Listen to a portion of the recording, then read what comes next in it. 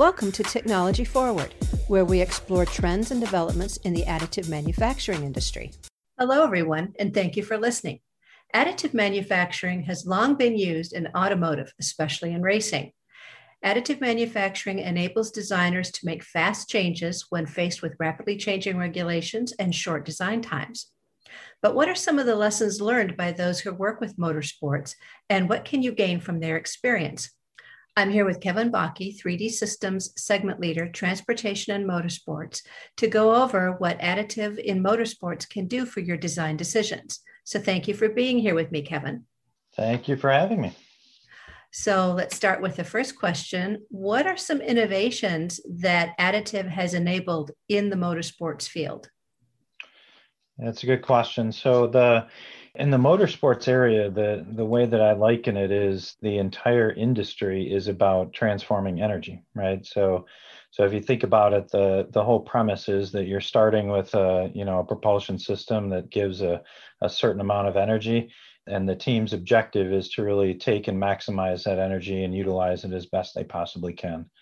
So when you look at the applications that have been really important in motorsports, they've been centered on either the production of or the management of that energy. And I would say that the second piece has been really where we've spent a lot of the time and innovation, at least from our perspective, which would be managing some of the aerodynamic forces and managing some of the air and fluid flow within the vehicle.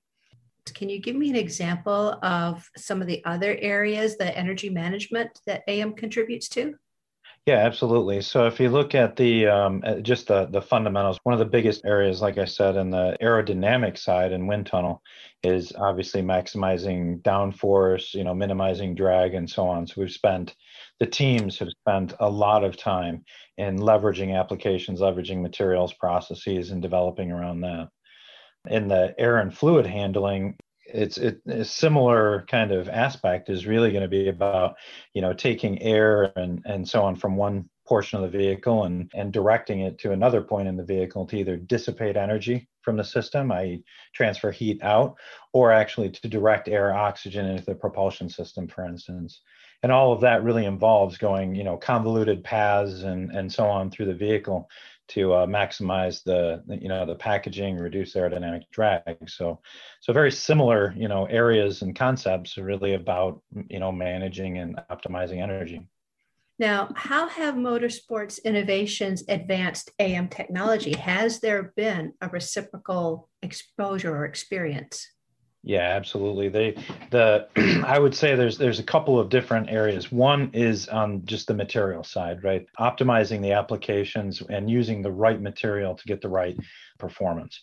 So for instance, if you talk about aerodynamics, there's a couple of things, the structural rigidity mimicking what's on the vehicle or what's going to be on the vehicle, as well as surface finish, right? And in some cases now we're talking about even optimizing the color and finish of the parts. So been a lot of innovations in driving in and specifying the materials that we're using. This also falls in the metal side, obviously, as well. So if you look at it, the use of some of the more advanced alloys, lightweight alloys, heat-resistant alloys has been, prevalent in motorsports, and they've really driven a lot of advancements in that side as well. The other area that people, I think, don't think about a lot is if you look at motorsports in general and how much iteration they go through, productivity is a big piece for them. Typically, you don't think of motorsports as being a productive play, but absolutely, they have a finite number of resources and a finite amount of time in between, when they have to develop and put to track. So all of the processes that go on in terms of, how you do your build preparation, how you do, your post-processing, any curing that you have, any of that, a lot of advancements and understanding goes into that. So we've learned a lot from motorsports in that respect as well. Can you maybe go into an example of how it maybe has changed something that some system or some machine that you might have been working on additively? Yeah, so the motorsports teams are very shy about details, but I can allude to some of these. So in some cases you've got very finite package to work with. But like I said, you've got a lot of energy to manage. In some cases, these are not just air fluids, but also they can be, liquid fluids. And being able to harness the dynamic, fluid pressure in those while in a package is a big need, right? That can be addressed through additive. We can do things in terms of the geometries and so on to be able to manage, capture that fluid, and then put it back into use very quickly through things like part consolidation, extremely thin wall, and for instance in metals, being able to do the post processing needed to evacuate the area of any debris, contaminations, things like that. So those have been areas that we've been able to leverage additive in the motorsport space. That's I would say beyond the what you would think of as traditional, right? But really high value. Okay, so based on your experience here, are there any design developments from the motorsports area that can be used by engineers working in other fields? Yeah, absolutely. I mean, a big piece of this is what's really interesting about my segment, because in my segment, transportation and motorsports, we've got 5 very diverse segments, subsegments within that. So we have our motorsports, obviously, but we also have the consumer auto side, which includes the OEMs and tier ones. But we also have public and commercial transportation. We have marine and recreation, and so on. The applications that we've developed there, I would say, a lot of them have actually been driven from motorsports into some of these other subsegments, and are really directly applicable. And you'll see them in applications in other segments, like in aerospace and defense, and general manufacturing and service bureaus and so on. But examples of those are some of which I already mentioned, right? The performance wind tunnel application in motorsports is very applicable in what we would call the body exterior, systems that the OEMs would be using, right? Where you're really trying to manage and optimize the aerodynamic flow. Similarly, we've got metal structural in motorsports, and that application for metal structural is directly used in the consumer OEM side of the business, because it's managing forces, and using light weighting and topology optimization and so on. The other areas that come to mind are energy and fluid management. So I kind of talked about some of the air and fluid handling, energy and fluid management. Again, those are directly applicable in other segments. The big difference is we have to look at the business model in those other segments and how they're leveraged and what values they're providing. Motorsports can have some unique value propositions, right? When it comes to getting speed at all costs. Whereas when we look at consumer auto or some of these other segments, it's about what can we leverage in terms of the process efficiency that motorsports is driven into that application. Yeah, it sounds like it would be very beneficial for like maybe even a medical engineer designing something with additive to keep an eye on what's going on in the motorsports area, because some of those developments might be applicable. I'm finding that in a cross section of the engineering fields.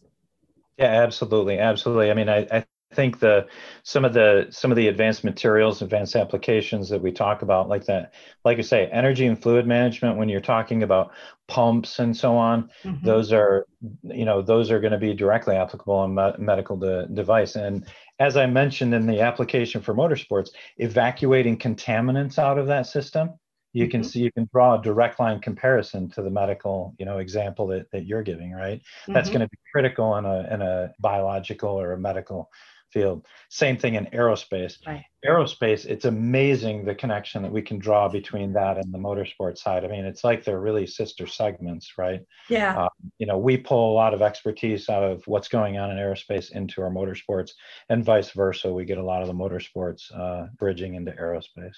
Do some of those material developments apply to other industries as a result of motorsports use? Yes, absolutely. So for instance, we actually launched a set of materials just recently that were really pushing the envelope in terms of photopolymer-based, plastics that have longevity for use, meaning they're not degrading, in terms of weeks and months. It's years, right? Years of use. And those have just come out. The customer that we were working with to develop those, one of the customers was in our motorsports field. It was And those materials are directly applicable across multiple segments. We've indicated it against, consumer goods and service bureaus, as well as, aerospace and so on. So yeah, we're able to leverage the advancement, the innovation that the customers are driving into these materials across segments. And that's been kind of the norm, actually. There have been other materials advancements that we've made recently that were somewhat developed and specific for motorsports and Formula One. In particular, we had a PIV wind tunnel material. But even there, if you look at the fundamental, principle of optimizing the aerodynamics in wind tunnel, multiple industries are using, wind tunnel and aerodynamics as well. So we expect it to bleed over. Do you think that there might be some reluctance on the part of some designers who are used to using metal materials to switch over to some of these more rugged polymer materials? I don't. The engineers that I've worked with, they actually do keep a pretty open mind about material usage. What I've found in our particular industry in motorsports and automotive, it's not necessarily about the engineer's willingness to look. It's really about the ability to certify and prove that the material is intended for use. Okay. We spend a lot of time in that, and that's a good example is the materials that I just mentioned. The reason why we're advancing those materials in high heat, flame resistant, longevity, in terms of its life is for exactly that, to prove out these materials for use in application. I think that's really the hurdle that I think the engineers really, are looking to overcome. That's what we're working on. Yeah, innovators innovate. The engineers typically don't have a problem with imagination and trying to figure out, what they want to do. It's a matter of what they can do, right? Yeah. And that's what we're really focusing our efforts on, in reducing that barrier of entry, and then also giving them the confidence in the material and its use for the applications that they're providing. All they need is proof. Yeah, exactly. Engineering. Yeah, it makes sense because I think there's kind of a natural progression, right? People start with really exotic, alloys and so on to meet a function. Ultimately, if you see that application, it ends up going into, it goes back to my certification thing of, okay, that's my no risk, minimal risk is these, really exotic alloys. How do I now start to migrate down into something that's more cost effective, maybe more productive and so on, while still managing that risk, right? So I think we're seeing a lot where people have really moved from those exotics, and they're exploring more in terms of some of the aluminum alloys, Scalmalloys, 6061s and so on. Are the powder manufacturers or the metal manufacturers, are they making it easier to get the kind of alloys and materials that the engineer is looking for? Are they struggling with any specific issues? No, I haven't really run into a bottleneck in terms of, the manufacturer's ability to produce the materials that we need. It's really just marrying the application with the parameters and the technology that we have in terms of, metal production in our case. So no, I don't think it's necessarily like a supply chain or a material manufacturer. Yeah, I think it's really an expertise in the applications and the technology that builds it. Yeah, the supply chain seems to be affecting nearly every area, and that's one of the few that I've not heard it affect much.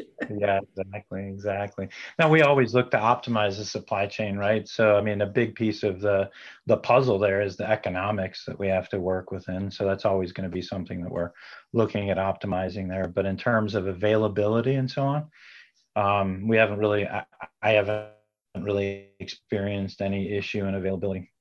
Okay. Well, thank you so much for your time, Kevin. I appreciate it. No, absolutely. It's really good.